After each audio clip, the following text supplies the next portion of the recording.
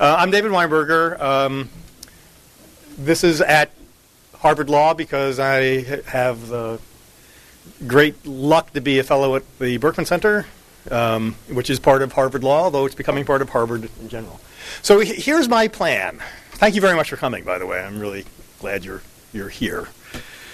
I have a presentation. The presentation has grown and grown and grown to how many slides, Betsy? What are we up to? It's 1,079.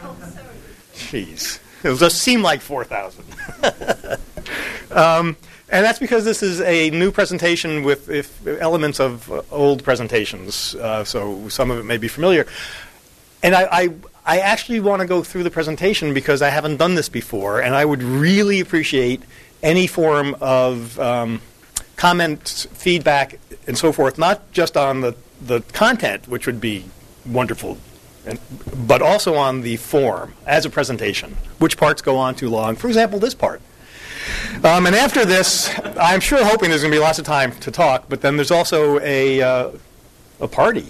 You know, sort of wine and beer and cheese over at the Berkman Center, which is just a short block away. And so you can just follow a short block away, I'm being told, this way. And there will be a number of us going over. So, okay. So this book is called Everything is Miscellaneous. It is published tomorrow by Times Books. And I'm sorry, I'm going to be quite unprofessional. I'm not totally familiar with these slides. I'm going to keep looking at it. What's this one? Oh, yeah. So the overall idea of the book is that we're really a well-organized species. We whatever domain, whether it's an org chart for business or something else, we like to organize things really neatly. And we almost always, whether it's a kitchen, which that previous photo was of, or it's a library, we almost always have some stuff that doesn't fit in. And so we make a thing called a miscellaneous drawer or category. And if it gets too big, then your organization failed. And what I want to suggest in the book and here is that actually, as we digitize everything, the miscellaneous category is going to eat the entire chart. And that's a good thing. It's good for business. It's good for science. It's good for education. It's good for politics. In general, it's a really, really good thing, although it's quite counterintuitive. So this is a playlist. As you know, a playlist is a really small thing. It's a really simple thing, but it lets us take as many cuts through our music as we want. Multiple simultaneous ways of organizing. We don't have to argue with our spouse about how to organize our playlist the way we have to argue about how we're going to organize the physical CDs. So this is a little thing that we're totally used to, but it's actually a very big deal when you just think about the contrast to what we have to go through in order to organize physical stuff, where one person gets to make up the org. Make up the way of arranging it. A single person reflecting his or her way of thinking. And we manage, because we're really good at this, and we've had a couple thousand years to figure it out, but still, one person, one way. It's incredibly limiting. And this is because this is baked right into reality. I mean, it seems like the very nature and purpose of reality is to keep things apart, to make sure that, the two basic rules that you follow, no matter what you're organizing in the real world for thousands of years as we've organized stuff. We've had to obey the two basic principles of reality, which is you cannot have two things in the same spot at the same time, no matter how hard you try. That's the first rule. And the second rule is everything has to be somewhere. Everything has to be in a place. And we try to make sure, in every domain, whether it's in the commercial realm, whether it's in education, if it's in science and how we organize species and the physical objects in museums. This, by the way, is the Harvard Natural History Museum. In every domain, everything has to go somewhere. So two basic principles baked into reality, which have some political consequences. It results instantly in an authority coming forward, because somebody has to decide what's going to make it onto the front page and what the order of it is going to be. And generally, we make good decisions about this. But even when we make good decisions, as generally we do, nevertheless, it's a single person's decision or a single group's decision, the editorial board, coming up with a single way of doing it that's supposed to reflect all interests, or at least reflect our best interest, as if there were such a thing. That's true whether it's anything physical, if it's a newspaper, if it's an encyclopedia that tries to fit all of our knowledge into 32 volumes and 65,000 topics, as in the Britannica, where somebody complex process, but some set of people decides this is what's important and this is how we're going to organize it, the single way. We categorize all the time. It determines who gets into which college, who gets into tournaments or into the Olympics. This is a question of categorization. It determines who gets to be in the presidential debates. That's really scary, by the way. It determines who gets to see which movies. This was unbelievably, this was an X-rated movie. If you remember this movie from 1960 or 68 or 70, whenever it was. This was an X-rated movie. It determines how we break up our work processes. What, in business, or in this case, DARPA assembling a table, what are the discrete elements and how are they to be arranged? It determines how we present our stuff, whether it's physical or online. What's the organizing principles by which we're going to allow other people to find and buy our stuff? A single way of doing it, made by a single group. We use it to categorize our customers themselves. We have first class, and we have economy class, and we have, I'm not sure what that, but it's, and then we use it for very serious purposes as well. The many years of apartheid, they developed a book 50 pages long of racial types, including honorary whites. And much of your life was determined by where you fit into this racial system. And it was subject to change. There's a famous story, true story, of a guy who was reclassified racially. His race changed 5 times in the course of apartheid, and at least once requiring him to leave his wife and family. This is the American Psychiatric Association in 1972 when John Fryer gave a talk dressed in a wig, a mask, padded up with clothing and using a voice changer to hide his voice because he was gay. And being homosexuality was classified as a disease, and you could not be a homosexual psychiatrist because you were diseased, you were ill. One of the talks given at the next APA was by a gay guy whose title of the talk was, "You're making me sick." And he meant it entirely literally. And when the APA changed the classification, he was no longer sick. And now he could be a psychiatrist again. So this stuff matters. How we classify matters.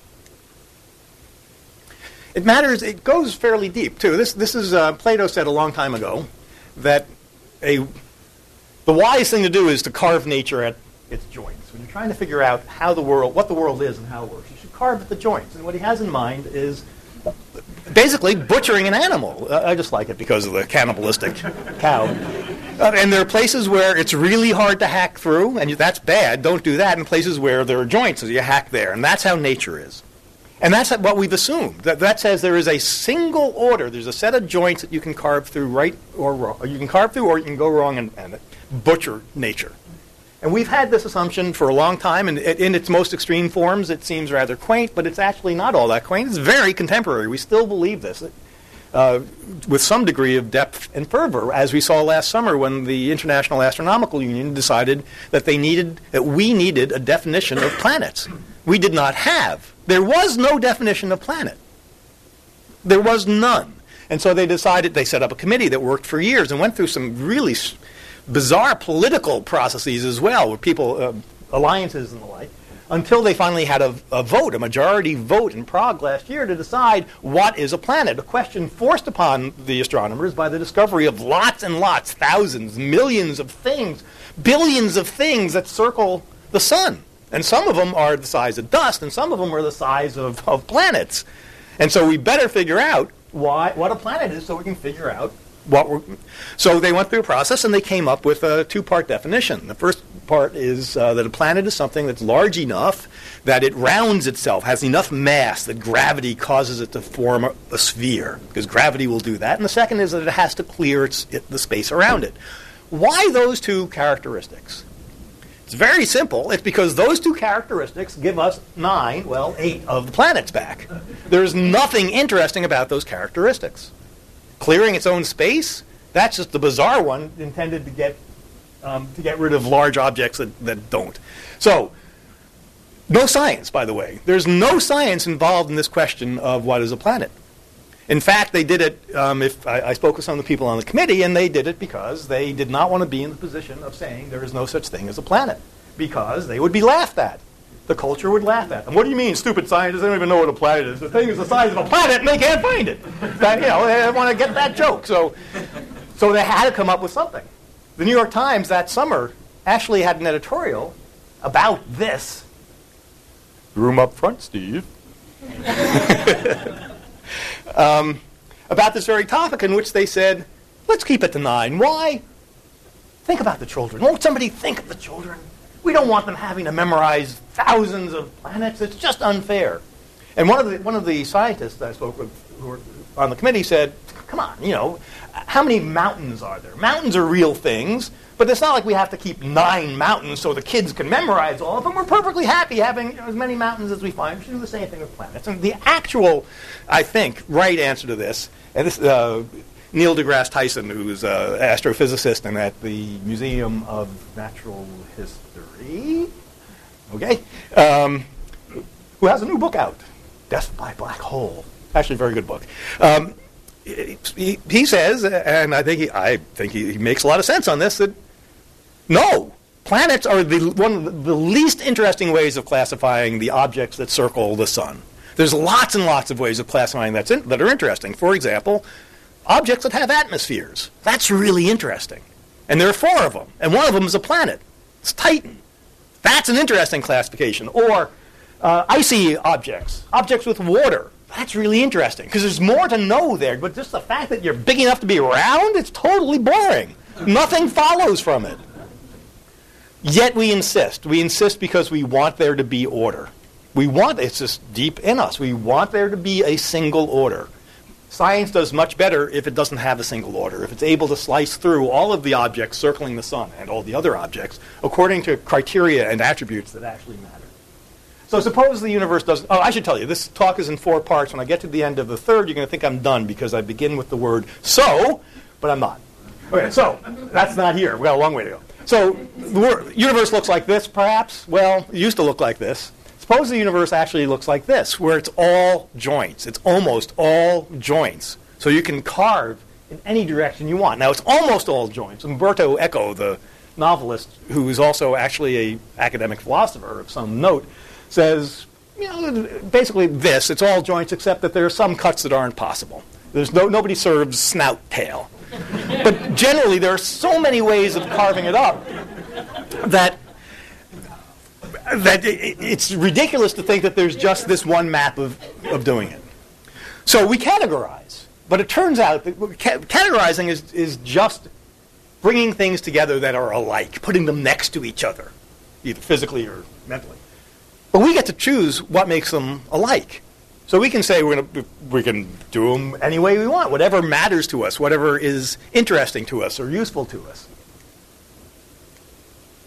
So this works because there are, in fact, things in the universe consists of things that have attributes, and those attributes tend to cluster. They come in clusters, so that something that is looks like this and smells like this and feels like this probably also tastes like it. Those attributes go together, although occasionally you get a mouthful of wax fruit. But generally, these things actually do go together. That's just the way the universe is. Lots and lots of attributes, lots and lots of clusters, more than we can count.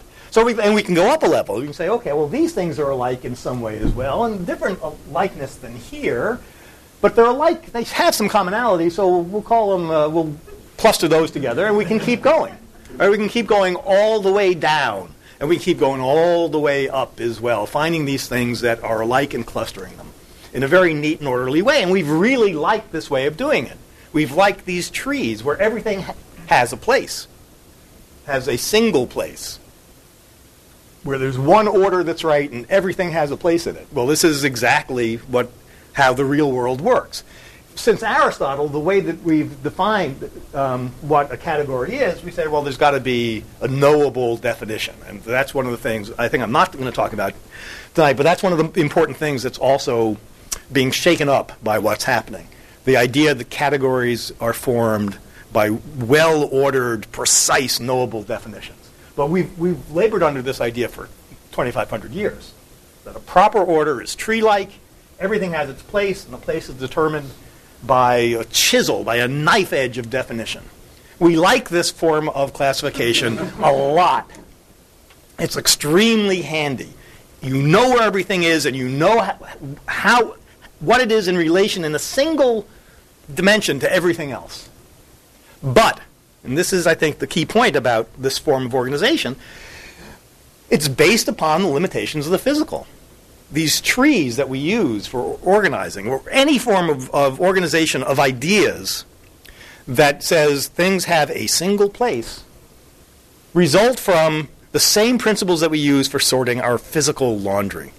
So when we're putting away our clean laundry, we make piles. We lump and we split. We put things into piles and we get it very neat. It's very nice. And you get something new. You have to pick up the new pair of socks and you got to figure which pile of socks is this going into. And normally it's not much of a problem, but you might wonder, should it go into the formal, the informal, the sportswear, the stuff to give away, the winter stuff, the summer stuff. You can make up your own piles, but it's got to go in one pile because that's the way atoms work. You cannot put it into two piles. And so you do. And as a result, we end up, if you mapped this, you would end up with a tree. You just went through a tree structure in which you started off with a big lump of laundry and you divided it by person, and you divided person by usually by body part. And you can do it any way you want, but generally this is what we do. And then different categories. And in making these decisions, these binary decisions, we are creating a tree. And the trees that we create, the guide thought that for us have been the pinnacle of how the world is ordered and how we organize our ideas, is constrained by the same limitations that we've had in sorting our laundry. And that's a limitation that we no longer need. We've had this limitation, we've accepted it, because the means by which we organize, preserve, communicate information, ideas, and knowledge have themselves been physical. It's been books and pieces of paper, stuff like that. We need this stuff in order to externalize what we know and grow past where our little brains can remember. We've got to do this stuff, but we've been stuck with the physical. And when you're organizing the physical, you are stuck organizing it the way that you do your laundry. Here's where it fits. Here's the shelf it goes on. And although we allow a type of hyperlinking between books through footnotes and references and the like, it's the world's worst hyperlinking system.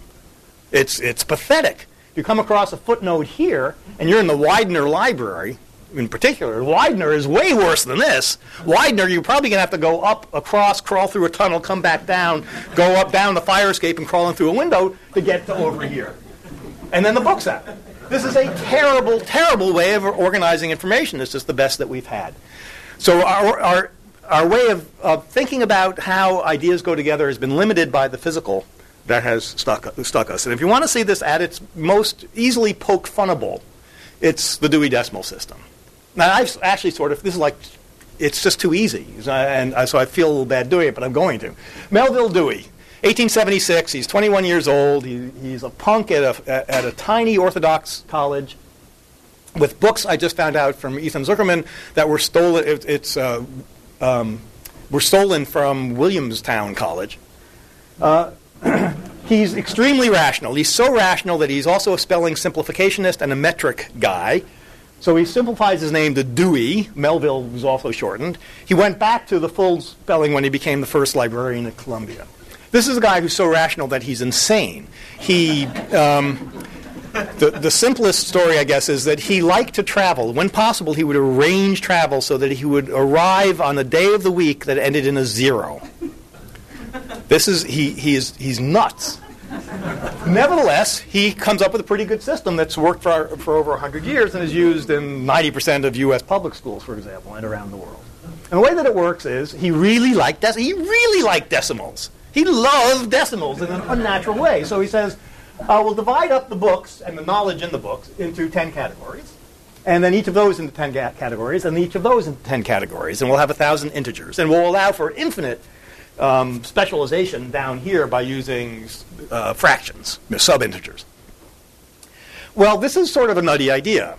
It works. It has many benefits. You can browse and find things, but the notion that everything has to be in tens is just bizarre, which you can see if you think for how you might use Dewey to organize, say, your kitchen, where you have a new kitchen, you're going to build, so you say, I like decimals. I'm going to put in my kitchen 10 cabinets. Each will have 10 shelves, and each shelf will have 10 spots. And each of those units of 10 will have its own category.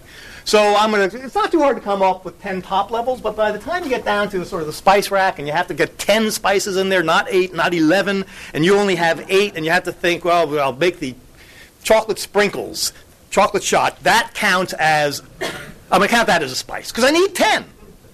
Lemonade, it's a spice. You need 10. This is an idea that does not work well towards rationality because the universe is not laid out in tens. Our fingers are, but the universe isn't. You can see this really easy. So the other point is that if you do this, it inevitably is going to express your own interests, your own way. And if you're a 21-year-old kid who just graduated from an Orthodox Christian school, you are going to have pretty provincial, because that's his environment and his upbringing, pretty provincial interests. So your way of dividing inevitably is going to reflect that. So in the 100s, where there's only 100 numbers to play with, hundreds are philosophy and psychology. It's parapsychology, dreams and mystery. It's divinatory graphology, which is handwriting analysis or predicting the future by hand, and phrenology. So these are all integer numbers in Dewey because that's what made sense. That's what he was interested in. That's what made sense to him. The most famous and I think most dramatic example is in religion, where Judaism gets its own integer. Yeah, go Jews. Islam gets sort of its own. It gets its own plus the other religions that came out of it. Currently, it's been revised now, so 297 is Islam, Babism, and Baha'i. Well, a lot of Muslims consider Baha'i to be the Scientology of religion. I mean, they consider it to be a Johnny-come-lately, not a real religion. This is a matter of some controversy. And also, 295, Zoroastrianism gets its own integer. But where's Buddhism? It doesn't. It's all the way to the right of the decimal point. It has to reflect. So the point is not, well, we could fix this. We should promote Buddhism up to its own number, which I think there's a reasonable argument, but it wouldn't work. You cannot drive all of the bugs out of the system, no matter how many librarians you send out with razor blades to scrape off the white ink on the sides of the books, because whatever system you come up with is going to reflect somebody's view of the world. So, okay, Buddhism, that's a world religion of some, so let's put it up. But meanwhile, you're going to have all the arguments that we currently have, the Sunnis and the Shiites arguing over what level they should be on, and should Baha'i be at their same level. You're going to have the gender issues, you're going to have all of the issues we've ever had, because we don't agree about how to divide up the world. We just don't, and we can't, and we won't ever. It's not possible. We can't. We have a lot of experience with this now. We're not going to agree. A lot of this goes back to the role of paper. It's really just to the physical nature of paper. So it's the 300th birthday this year of Linnaeus, the great classifier who gave us the scientific taxonomies, and also gave us in 20 Questions the animal, vegetable, mineral beginning. He divided the world up that way. If you go to his the Linnaean headquarters in London, you go into like literally a bomb shelter where they have his stuff that was brought over, and this is the first edition of his big book, and it is a big book. It's it's coffee table size of everything. This is a system of nature. It's everything, and each page is a 2-page spread: animals, vegetables, minerals, kingdoms, because he thought about these things politically, quite explicitly, which is a really interesting connection.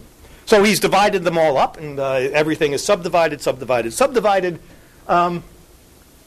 Why? Well, he kept index cards. These are now like floppy rags, but every species gets its own card. And when you have your species written down on a card, what do you do when it comes time to arrange them? You lay them out. You deal them out. And if you deal them out, of course you're going to end up clustering them and having a system that looked like his. It's exactly the same thing with Mendeleev, who in 1862-ish created the periodic table of the elements. And he did it by playing chemical solitaire. That's what he called it. Every known element, had its own index card, and he laid them out in a grid. And he came up with a grid that's extraordinarily useful. Nevertheless, of course you're going to try to come up with the single way of organizing stuff where everything has its place, because every card has to go somewhere. And it's probably going to look pretty grid-like. It's certainly going to be orderly. It's going to be fit in a two-dimensional space, and preferably, Linnaeus really went as far as he could. You have about this much room to do it in if you're willing to have an oversized book. That's about the size of it. It's got to fit in something this big. because that's the way paper works. That's the way publishing works. Mendeleev's way of organizing actually is very rich because there are the position in the organization actually gives you more information about the thing. And that's a sign that the classification is doing something right and real with the attributes of the things, as opposed to being a merely arbitrary alphabetical. You know, if you arrange them alphabetically, the elements, you wouldn't derive anything from the layout. Because he didn't, he actually was able to derive new information from the arrangement. Okay, so now we're digitizing everything, and that changes everything. So I think it's useful to think about there being 3 orders of order. And in the first order, this is the Bettman archive. 11 million photos. They're historic photos, most important archive of historic photos in the U.S. It's buried 220 feet below ground, thanks to Bill Gates, who bought it to preserve it. It's in a limestone quarry, being kept nice and cool. In the first order, you organize the physical things themselves. You just put them in shelves. You put them in folders. And you come up with some order of doing that. Dewey Decimal System is, for example, one very good order for books. In the second order, you come out of the airlock at the Bettman because they're dropping the temperature of the inner chamber. And you get the second order, where you separate the metadata about the things, the information about the stuff, and you arrange it separately, which has tremendous advantages, which is why we do it. It's a very familiar sort of arrangement. So you make these file cards. You greatly reduce the information down to what fits on a 3x5 card, which, think about a big book reduced to this, but still, you get the most important information. And because the cards are so small, again, this is a physical limitation, because they're small, you can organize them in maybe 3 different ways, maybe 4, not 10, not 20. So author, subject, topic. And so much more convenient for finding things. That's the second order. Separate the physical metadata. In the third order, everything is online. The data, the contents and the information about that content, everything is digital and online. And that changes the basic principles that we've had for organizing physical things for thousands and thousands of years. So very quickly, I'm going to go through 4 of these, and then still won't be done. So first is that the assumption has been, in the physical world, a leaf can only go on one branch. It's got to go somewhere, only one place. Online, if you have a digital store, if you have a physical store, you're going to put this camera in one spot. If it's an online store, you're going to put it into as many categories as you can possibly think of, because why not? People will find it. You'll do better. They'll be happier. And Amazon is a master of this. You can go to an Amazon page and just count the different ways that they've organized it. They're really good at it. Second, actually, Amazon in some ways represents this point as well. Physically, you want a nice, neat arrangement, because otherwise you got entropy going on. You have wasted effort. You don't know where to find things. You're pawing through. Online, you want as much messiness as possible. And that's because you can organize on top of the mess. You're organizing the metadata. You don't have to actually touch the stuff itself. So if you have a web post that gets so many links you can't even follow them, that's a huge success. It's enriched by all of this messiness. The third is, we're very used to, although I guess we don't always think about it this way, but in the real world, we're really used to the idea that there's a difference between the content and the information about it, the label and the thing, the metadata and the data.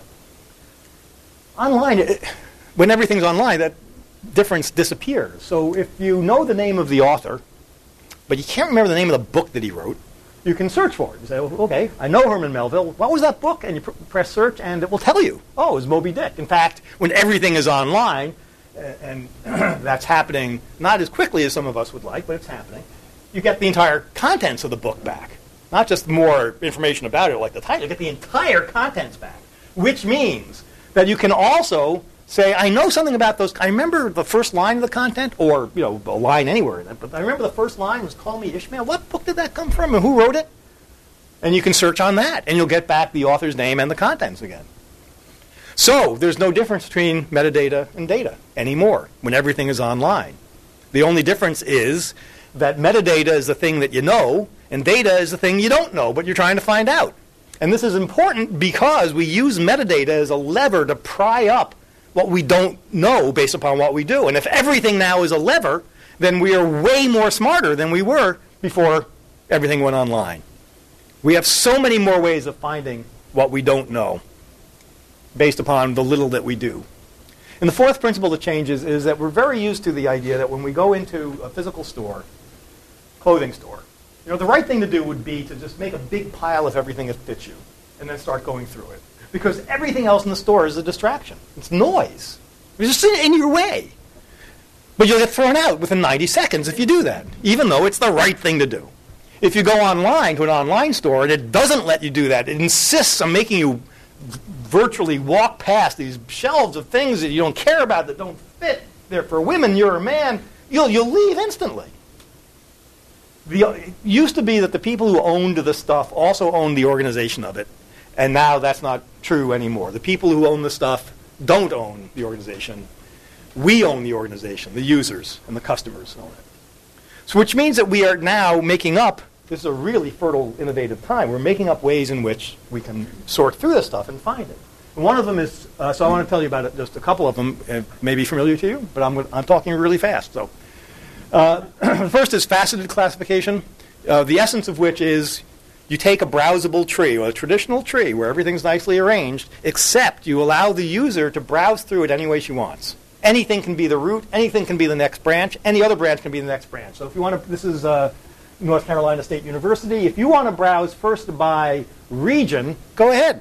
And then browse by subject and then by language, that's fine. But if you want to start only with a language, you want to browse first by Spanish and then by century and then by region, go ahead. That's fine too. So you can browse through a tree, which is a very comfortable and good way of browsing, but you, the user, get to decide exactly what that tree looks like. You can see that now at lots and lots of commercial sites as well. This is Newegg, where if you click on digital cameras, you get the digital camera stuff, of course, but along this side, you get the set of facets that you can browse along next, and you pick. So you say, I'm most interested in pixels. Well, maybe you're most interested in price or maker or type. No, I'm most interested in pixels. It's got to be 6 megapixels. So you click there, and now it takes you to the next level. And it builds, so next by zoom, it builds this path. This is the path through the tree. But it's unlike a normal tree because you can get rid of anything along the way. You can rearrange it any way you want. So it's a very powerful way of browsing if you have lots of stuff.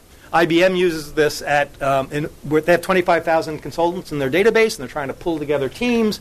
And maybe in one case, they first want to find people who are located in a particular region, and then do it by price, because they're price sensitive, and then by skill. And so they can browse a tree. Or, next project, the client says, hang the expense, I don't care where they are, all I demand is they speak French. And so that becomes the root of your tree. And then it becomes skill. And then it becomes... This faceted classification is sweeping through the net for very good reason. In fact, there's a company that makes engineering parts. 25 million pieces in their database, and they use faceted classification. And just today, one of the companies doing it, Siderian, announced that they have done with Elsevier a 1 billion, a system that has 1 billion attributes. That's not quite right. It's not 1 billion attributes. It's 1 billion RDF triples, but, it's way, way big. This stuff apparently scales. So another way that we are trying to pull ourselves together once we lose the classification and organization that is given to us by single individuals who are in authority is through tagging, which is familiar to everybody, just about? No. Okay. Familiar to many of us. This is Delicious, the site that more or less started it off. And Delicious is very simple. It's a bookmarking site where you can, if you come across a page you want to find again, you click and it gets added to your own page. This is somebody named Katrina.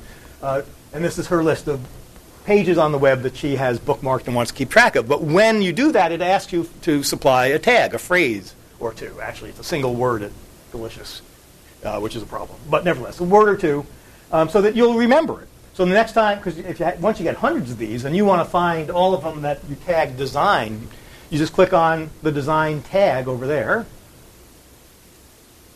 Well, there's the tags. Hold on. There. Click on design. And you will see Katrina's page of all the pages she has tag design. So this is a pretty cool, effective way of remembering places you've been. But it's really interesting because Delicious and many other sites now make this public, make your tags public, which means that you can find all of the pages that Katrina has tagged with design, but you can also find all the pages that anybody at Delicious has tagged with the word design, which is a way of having the world do its research for you. You can see people are finding all this stuff.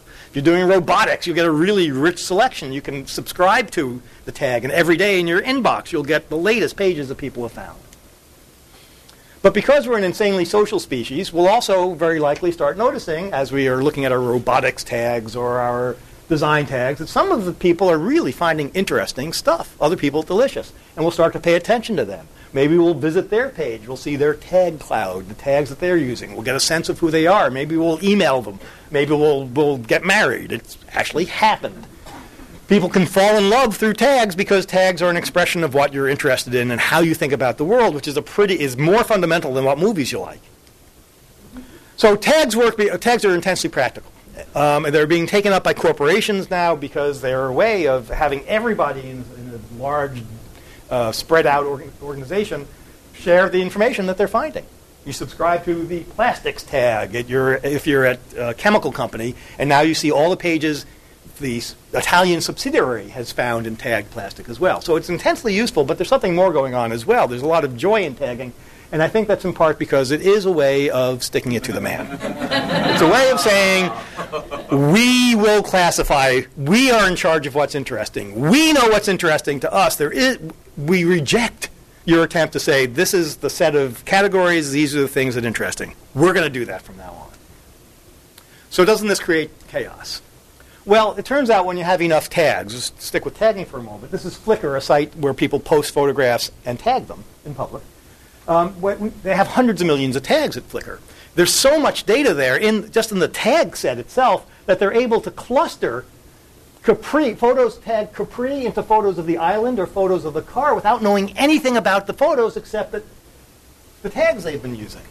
And it's remarkably precise. In fact, Flickr's favorite example, the PR one they use all the time, is simply by looking at the tags, you can find a set of dog nose photos or cat nose photos, divided perfectly, almost perfectly, not on purpose, but simply by the statistical relationships among the tags. So when you have enough tags, despite what common sense would say, you don't necessarily end up with chaos. You may end up with actually more meaning and quite precise meaning. Try to find photos of dog noses and cat noses any other way at a site like Google Images, for example.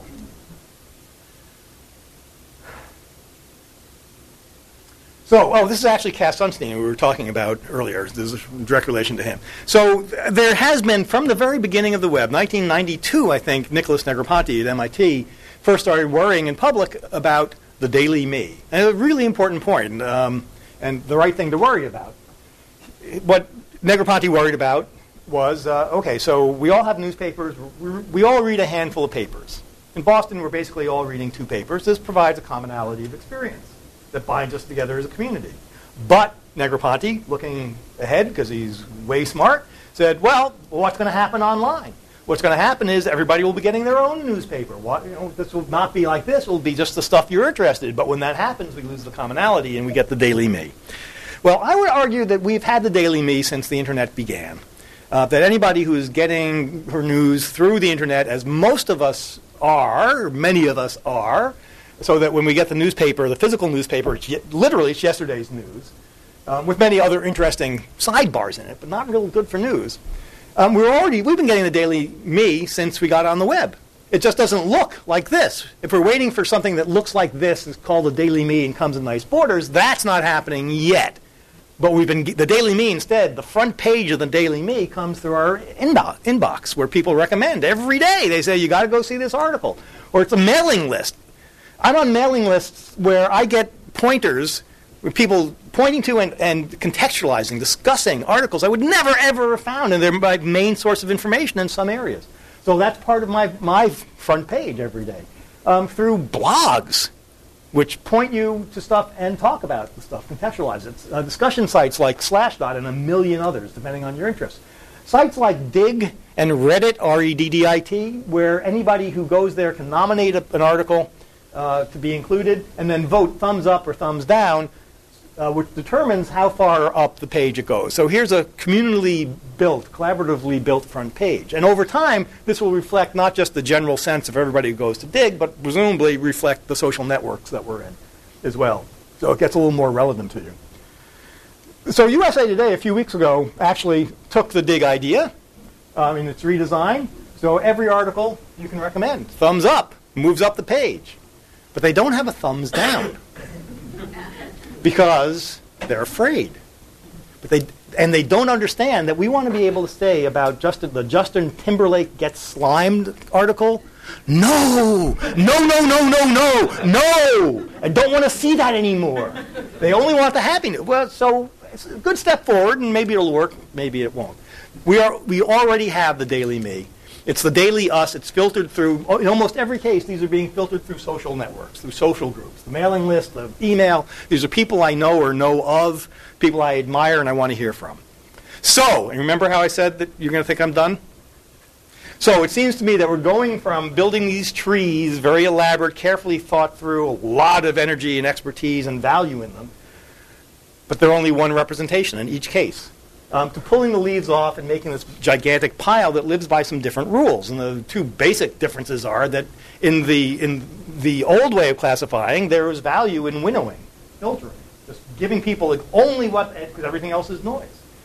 In the digital world, you want to include everything, because we have alternative ways of sorting through it. So the thing that looks to you like trash may turn out to be the Paris Hilton article that you think is just a total waste of time, and you're going to protect your readers from that. Why do they want to read about her boob job? In 5 years, there's going to be a graduate student who's doing work on the media's treatment of Paris Hilton or on women's images in the year 2007, and she's going to want to see that article, but you excluded it because you decided it wasn't interesting. Well, it's cheaper to include stuff digitally than it is to throw it out, which is why your hard drive is filling up with photos you've never even looked at.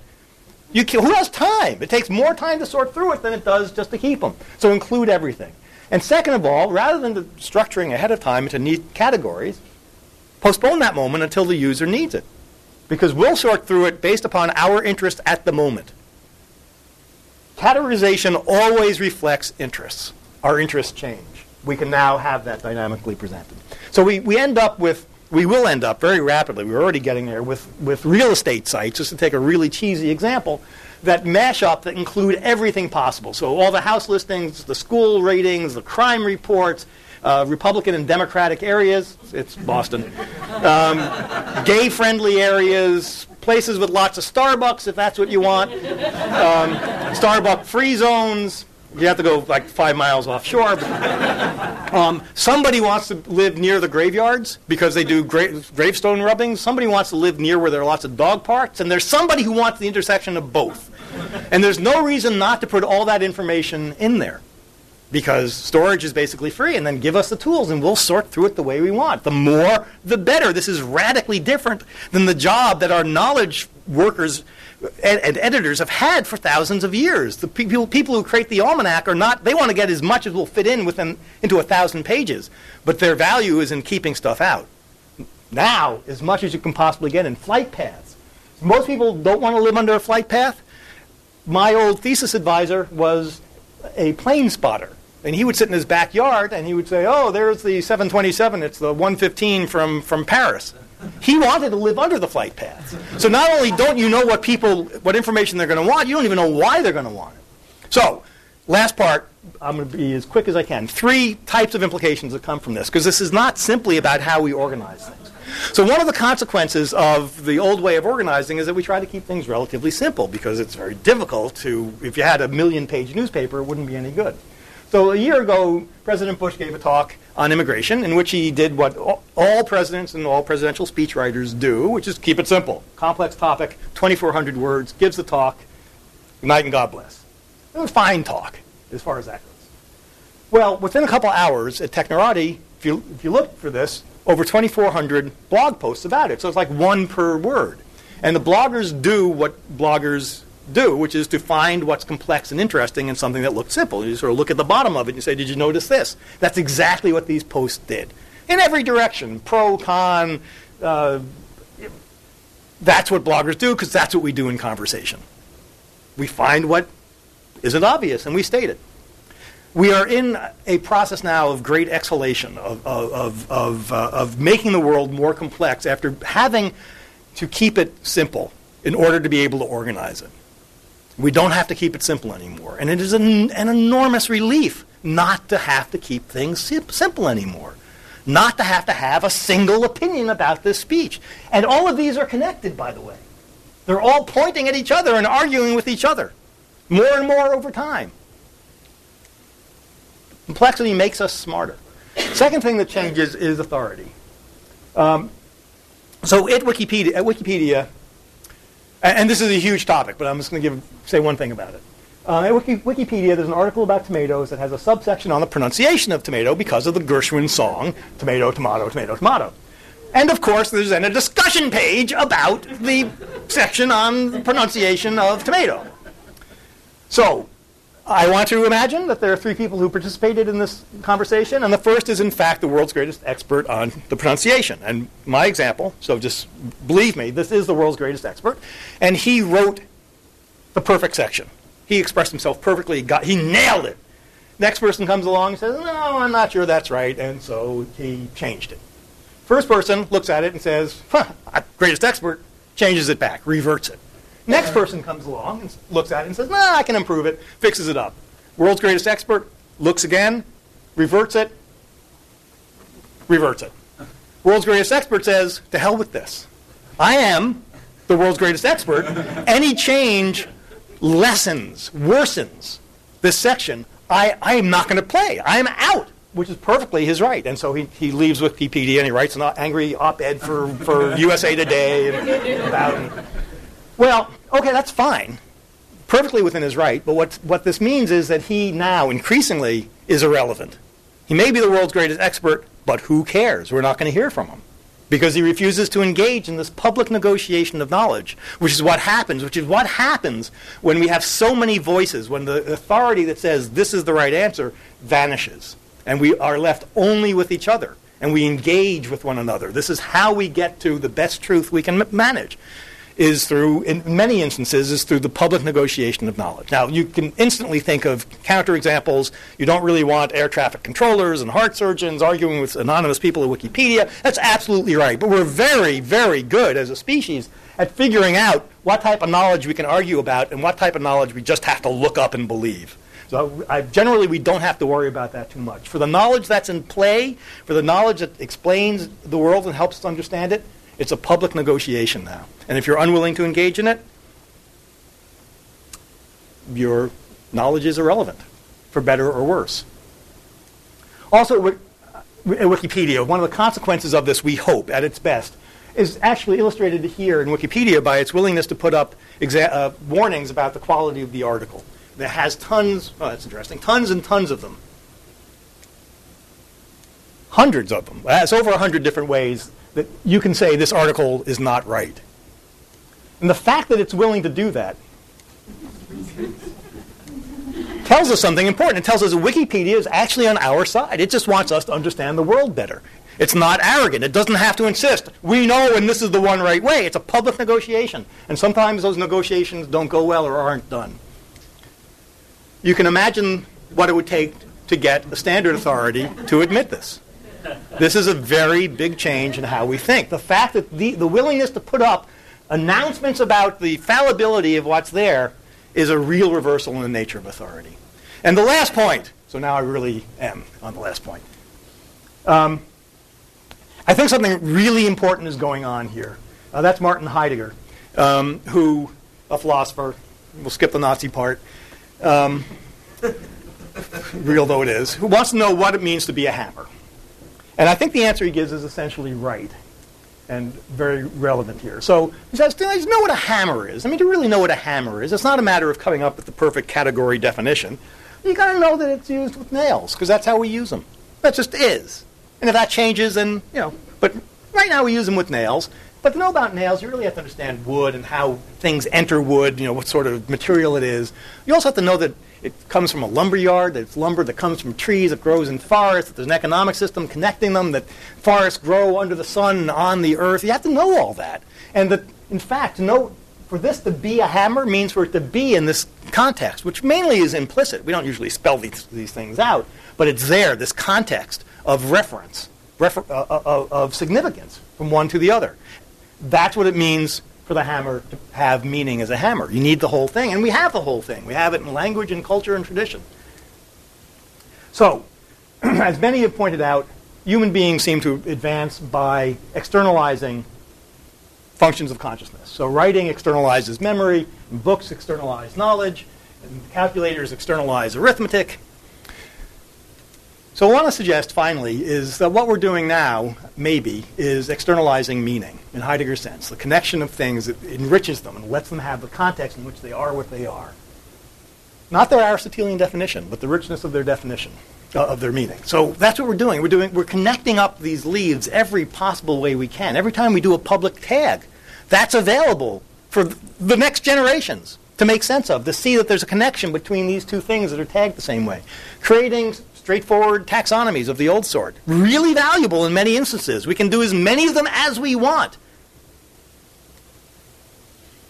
The semantic web, which has some value. I don't think it's the solution to it all, but it certainly is adding meaning to this collection of chaotic pieces that we have. Blogs, everything we post that has a link in it is contextualizing and joining. Sites like, playlists of every sort. I mean, Harvard has its own. It's a playlist for course syllabi. Playlists are really simple, but they're a really powerful way of pulling things together and saying that these things are alike in some way, explicit or not. Sites like Dig and all the different ways now that we're inventing to build our news. Every link we make, no matter where it is, adds semantics, adds meaning to this pile that we are going to be able to mine and make sense of and get art from and science and business and poetry. And the amazing thing is that it's all ours. This is not being done for us by someone else, no matter how smart, well-intentioned, and wise they are, and we value them. They can do this too. They can tag stuff. They can make a taxonomy and post it. We can share it. They can create their own Dewey Decimal System if that's what works. They can do whatever. They can add into this, and it becomes ours. This is our meaning. It's our way of understanding the world. It's what's interesting to us, what matters to us, what we care about. We haven't had that ever before, and now we do. Thanks.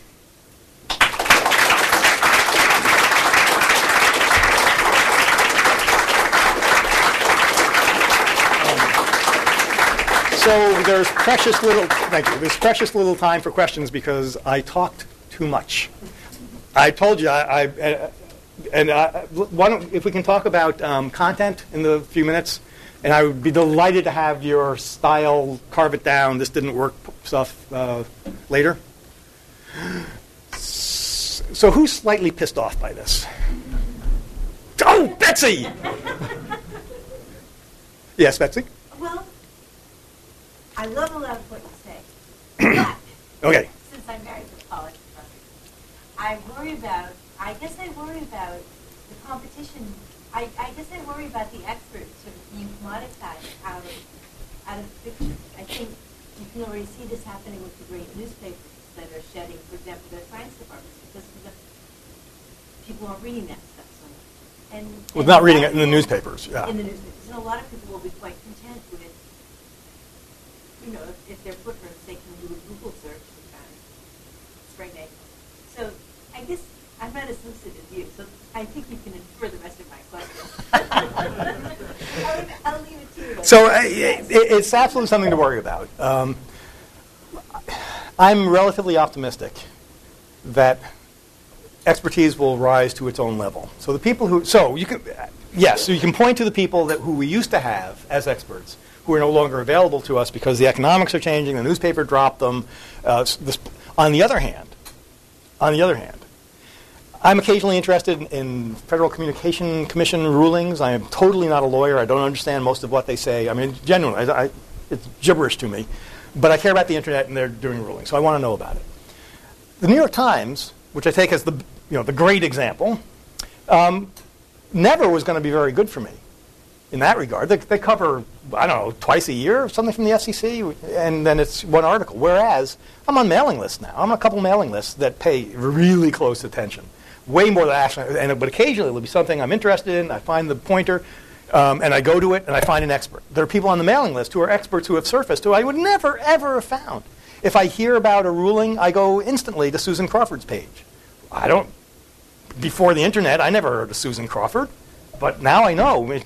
She understands it. She's going to interpret. I forgot to turn on the. Hope they weren't recording this. I never turned it on.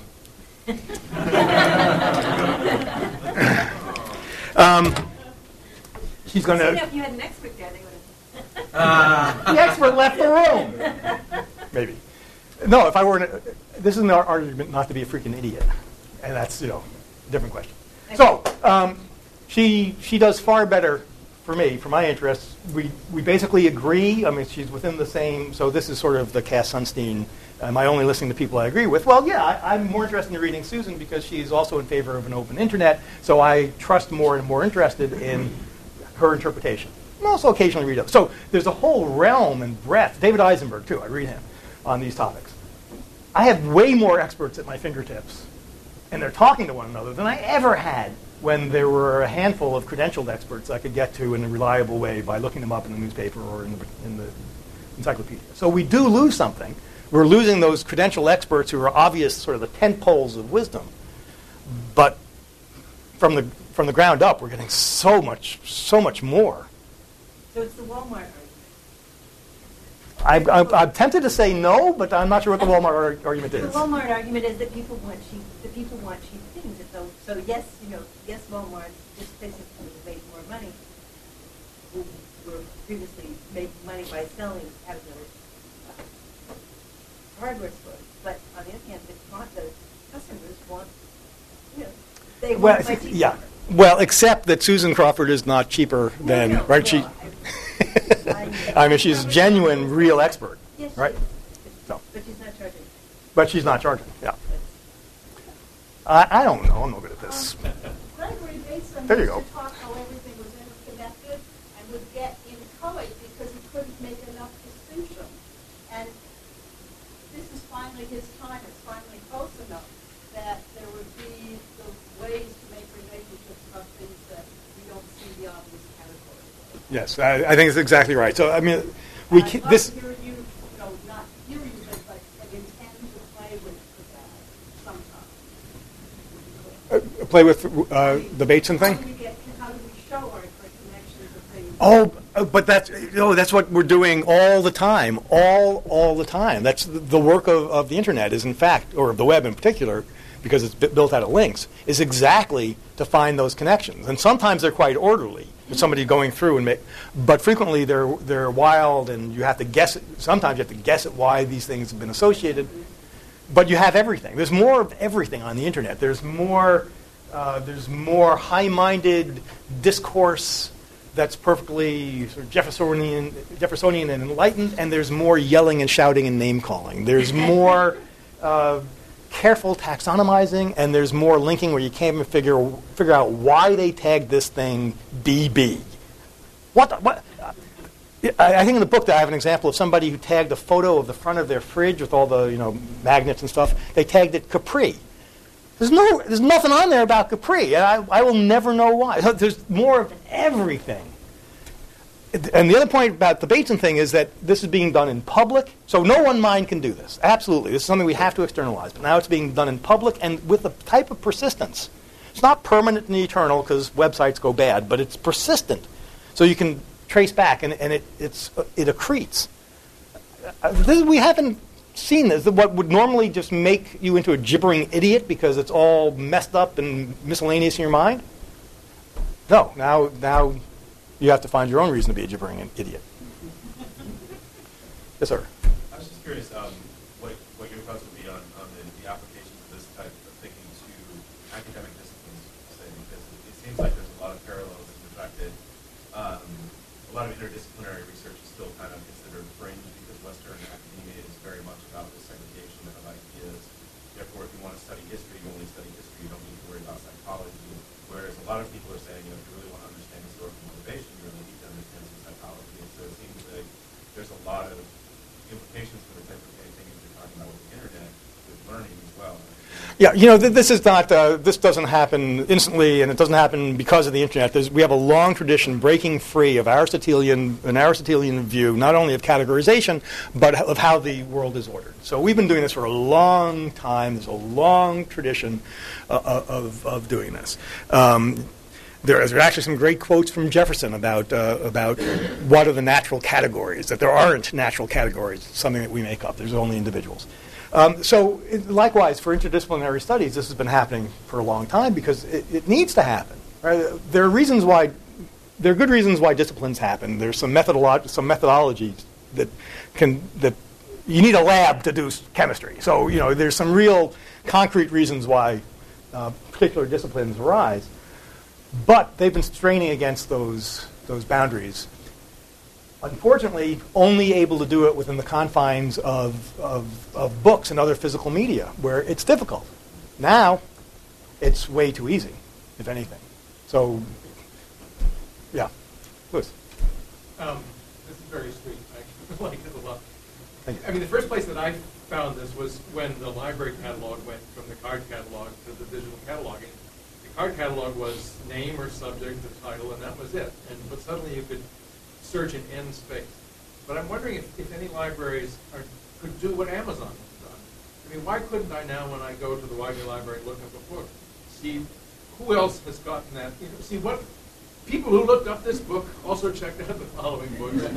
And you can also sign up to say, okay, you're allowed to release my name. If somebody else in the Harvard community checks out this book, they can find out that. So we can push the library. Yeah, no, and that sort of thing is happening. Is there a librarian who wants to address that? Okay, let's increase the number N on these library searches. There is work on that. The North Carolina slide you showed is moving in that direction, and indeed there are more moving in that direction. And I was interested that you dedicated your book to the librarians, and I wondered what motivated that and what Pure fear. You want a good number? Because the librarians don't do this because they want to make a lot of money. They'd have to be a very, very stupid librarian to enter the field for commercial reasons. They're the purest examples that we have of people who are trying to organize information in ways that help us both find it and understand it. And so they face an enormous transition. And there are pockets, I mean, you're a librarian, so you know this way better than I do. There are pockets, including occasionally the president of library associations, who are resistant to this. But by far the bulk of librarians that I've met are in love with what's happening.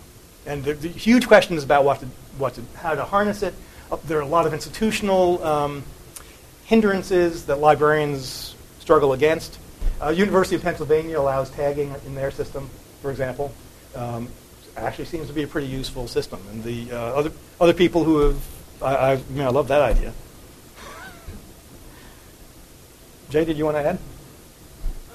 What are the major obstacles with connecting people with what they're trying to offer and trying to examine it? There are a lot of other state laws that prohibit libraries from being able to use part of the service before, and especially now the USA Trade Act, which is a lot of paranoia about being able to use this far of the West. And although you're picking patient data away from understanding, somebody who brought up this also brought up that, it is possible to look at a string of books one particular person has checked out and try to figure out who that is. Around here it may not make sense for us to do that, but if you're in a smaller community, your people, your library pages, it's a huge problem. And then there are also lots of technical issues with getting libraries offered to do that sort of thing, and there being a lot of librarians who have been in the profession for a while wanting to have sort of change. It's kind of a huge thing. I think, in 10 years we'll probably see a heck of a lot more of that. I think maybe one more question because I went on too long. Everything I've seen in the real world says people want to save time and don't want things to be hard. This introduces a lot of complexity. It can be very joyous to go through, and you're actually finding out what your own state of mind is about an issue. But it does require a certain level of intelligence, and it requires a certain amount of time, and sort of the joy of buying into that. It's like a tool where, certain kinds of cars, some like the stick shift, yeah. Some hate it, and so forth. So we will evolve the tools that we need. Google is a fantastic way of locating most information really quickly. Where you just want to find out what the capital of North Dakota is. That's Google is your friend. There are lots, and likewise, if you go to a commercial site, and they will try to provide both ways. Amazon tries to give both ways. Land's End both ways. That is, I want a white shirt with blue stripes, and it better be a size 16. Go directly there. Or, I sort of feel like treating myself today and browsing. They have to give you both ways. We have lots of reasons to evolve the tools that we need. One is simply commercial. Another is that the gift economy of the internet has shown over and over again that it's so large that somebody will invent everything. And they'll do it for free, and they'll work on it for 5 years for nothing, and it will be an amazing tool. And it may or may not get bought by Yahoo afterwards. Books are for sale. Oh, boy, do I feel like a shill. Books are for sale in the back at the $5.99 off. And then you can follow people in this direction if you don't know where the Berkman Center is, where there will be there's food and wine, I think. Thank you.